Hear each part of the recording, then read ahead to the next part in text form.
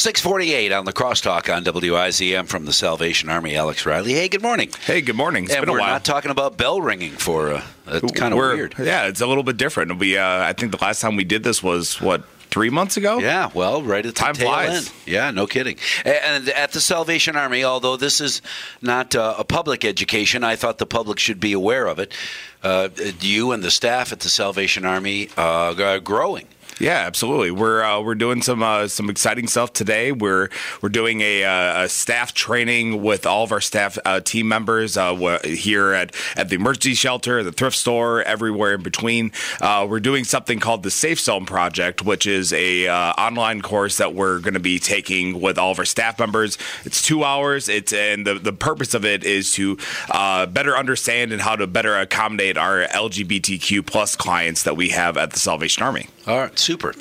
Because there are questions about how to interact with everybody? Well, I mean, not everybody comes from not everybody's the same type of entity. It's not the same person it's not a cookie cut type of client that we're dealing with. We serve all shapes and sizes, all orientations, all religions, races, etc. We serve anybody that needs help, essentially. Sure. That's the best way to put it. So really what the training is, because we're always happy to help anybody that is in need of help, but we want to give our team the best opportunity, the best tools available. When you're cooking, at home, you want to make sure you have the best tools and best pots and pans and everything like that. You want to be able to come in and say, I have the best of the best. So that's what we want to do today. We want to give our team the opportunity to have the best training, the best understanding, and to be able to serve our clients in the best way possible. A proactive thing for the Salvation Army, or have there been? I'm still trying to get my head around someone who sits down and says, hi, I'm new, I need some assistance, and at some point during the conversation there is a realization, oh, you're transgender, oh, you're gay, oh, you're not our typical client. So that's a different book of questions, a different book of information. Yeah, I mean, like I said, not everybody comes from the same. You don't treat everybody the same way. Sometimes. So, for example, if I'm talking with you or if I'm talking with somebody else, I might have two completely different conversations. It's not going to be the exact same. Read from a script type of dialogue. But a lot of it is just for us, it's a proactive approach to be the best, the best prepared, essentially. Sure. Just because, with the Salvation Army, with the religious background, there certainly is a bad reputation that we don't accommodate, those in the LGBTQ plus community. Yeah. Unfortunately, we've had some past members of the Salvation Army back in the 1950s, for example, who had, a different time and a different place for that type of opinion. But now we're in 2020 and it's completely different lifestyle. It's time to be much more progressive and much more proactive. And that's what we're doing. Because we in our shelter, we see about 10% of the LGBTQ plus community come in for accommodation, for residency, etc. So again, a lot of it is just when they come in, we want to make sure that they feel welcome. They feel, because it's a very vulnerable position to be homeless in the first place. To ask for help, when just asking somebody for $20 is already a shot to the ego. Oh, exactly. Sure. So imagine being homeless and not having a place to stay. So when you come in, we want to give you the opportunity to say you're in a safe place, you're welcome here. So that's what the Safe Zone Project is all about. Is this Salvation Armies across the country, or how widespread is this education? The Safe Zone Project, I don't know how widespread that particular training is. There might be other programs in our division, our territory, et cetera, that are taking similar training for this. But this is something that, as far as I know, our Corps is doing here in La Crosse County. This is something that we found that is some of the best training out there right now for LGBTQ+.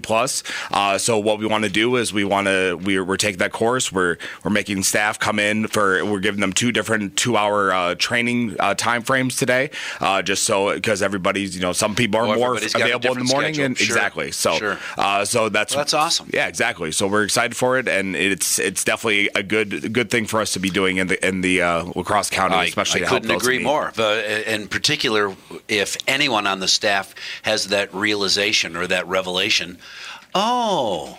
All right, well, that's a better way to. Okay, well, that's helpful. Yeah, and thankfully we have a great staff and a great team that is accommodating, and it's not singling out any in particular that says, hey, this person really needs to get in line. It's just, hey, everybody's doing a great job. We just want to give you the opportunity that maybe there's something that you didn't know that you should and shouldn't be saying. Sure. So now we're giving the opportunity to be aware of it beforehand, before you make an idiot of yourself and say something that offends somebody on accident. Right. The Safe Zone is internal programming at the Salvation Army, and that takes place today. Later this week, you've got a couple of other learning opportunities, Glow and Come, Pray, Go, Wednesday and Friday. Tell me a little about growing, loving, overcoming women. Yeah, so this is a public event that's going to be going on tomorrow morning at 10:30 at our Salvation Army office. It's a opportunity for women to just come in and socialize with one another in the community. It's where we have a project where we're going to be doing the painting of majestic forests. So if you have any interest whatsoever in being an artist, or you have some intrigue of painting or something in that aspect, come to Salvation Army and you can hang out with our women's staff. You can meet other women in the community, and you can go over and you can learn how to paint and socialize with people that maybe you don't have an opportunity to hang out with. And then here's an opportunity for the Salvation Army to meet a whole bunch of women that they, in essence, didn't know were out there. Exactly. And then on Friday, Come Pray Go. It's a 9 a.m. to 3 p.m. event. It's in symbolization of our World Day of Prayer. Sure. So our pastoral care team will be available. You can come in for a few minutes. You can pray on a certain topic that we have at the Salvation Army. Grab a cup of coffee or grab a drink or a snack. Hang out with our pastoral care team really quick, and then you can go on to the rest of your day, because it's can be a busy time, especially on a Friday. Oh, sure. The Salvation Army growing, teaching the staff, working with the community, and just generally, overall, helping everybody. Absolutely. Hey, speaking of which, thank you for coming over this morning and helping us understand what's going on at the Salvation Army. All those cars, all those people coming out of the Salvation Army with those cool paintings. Exactly. And thanks for having me, Mike. You bet. Alex Riley, thanks very much for talking with us this morning.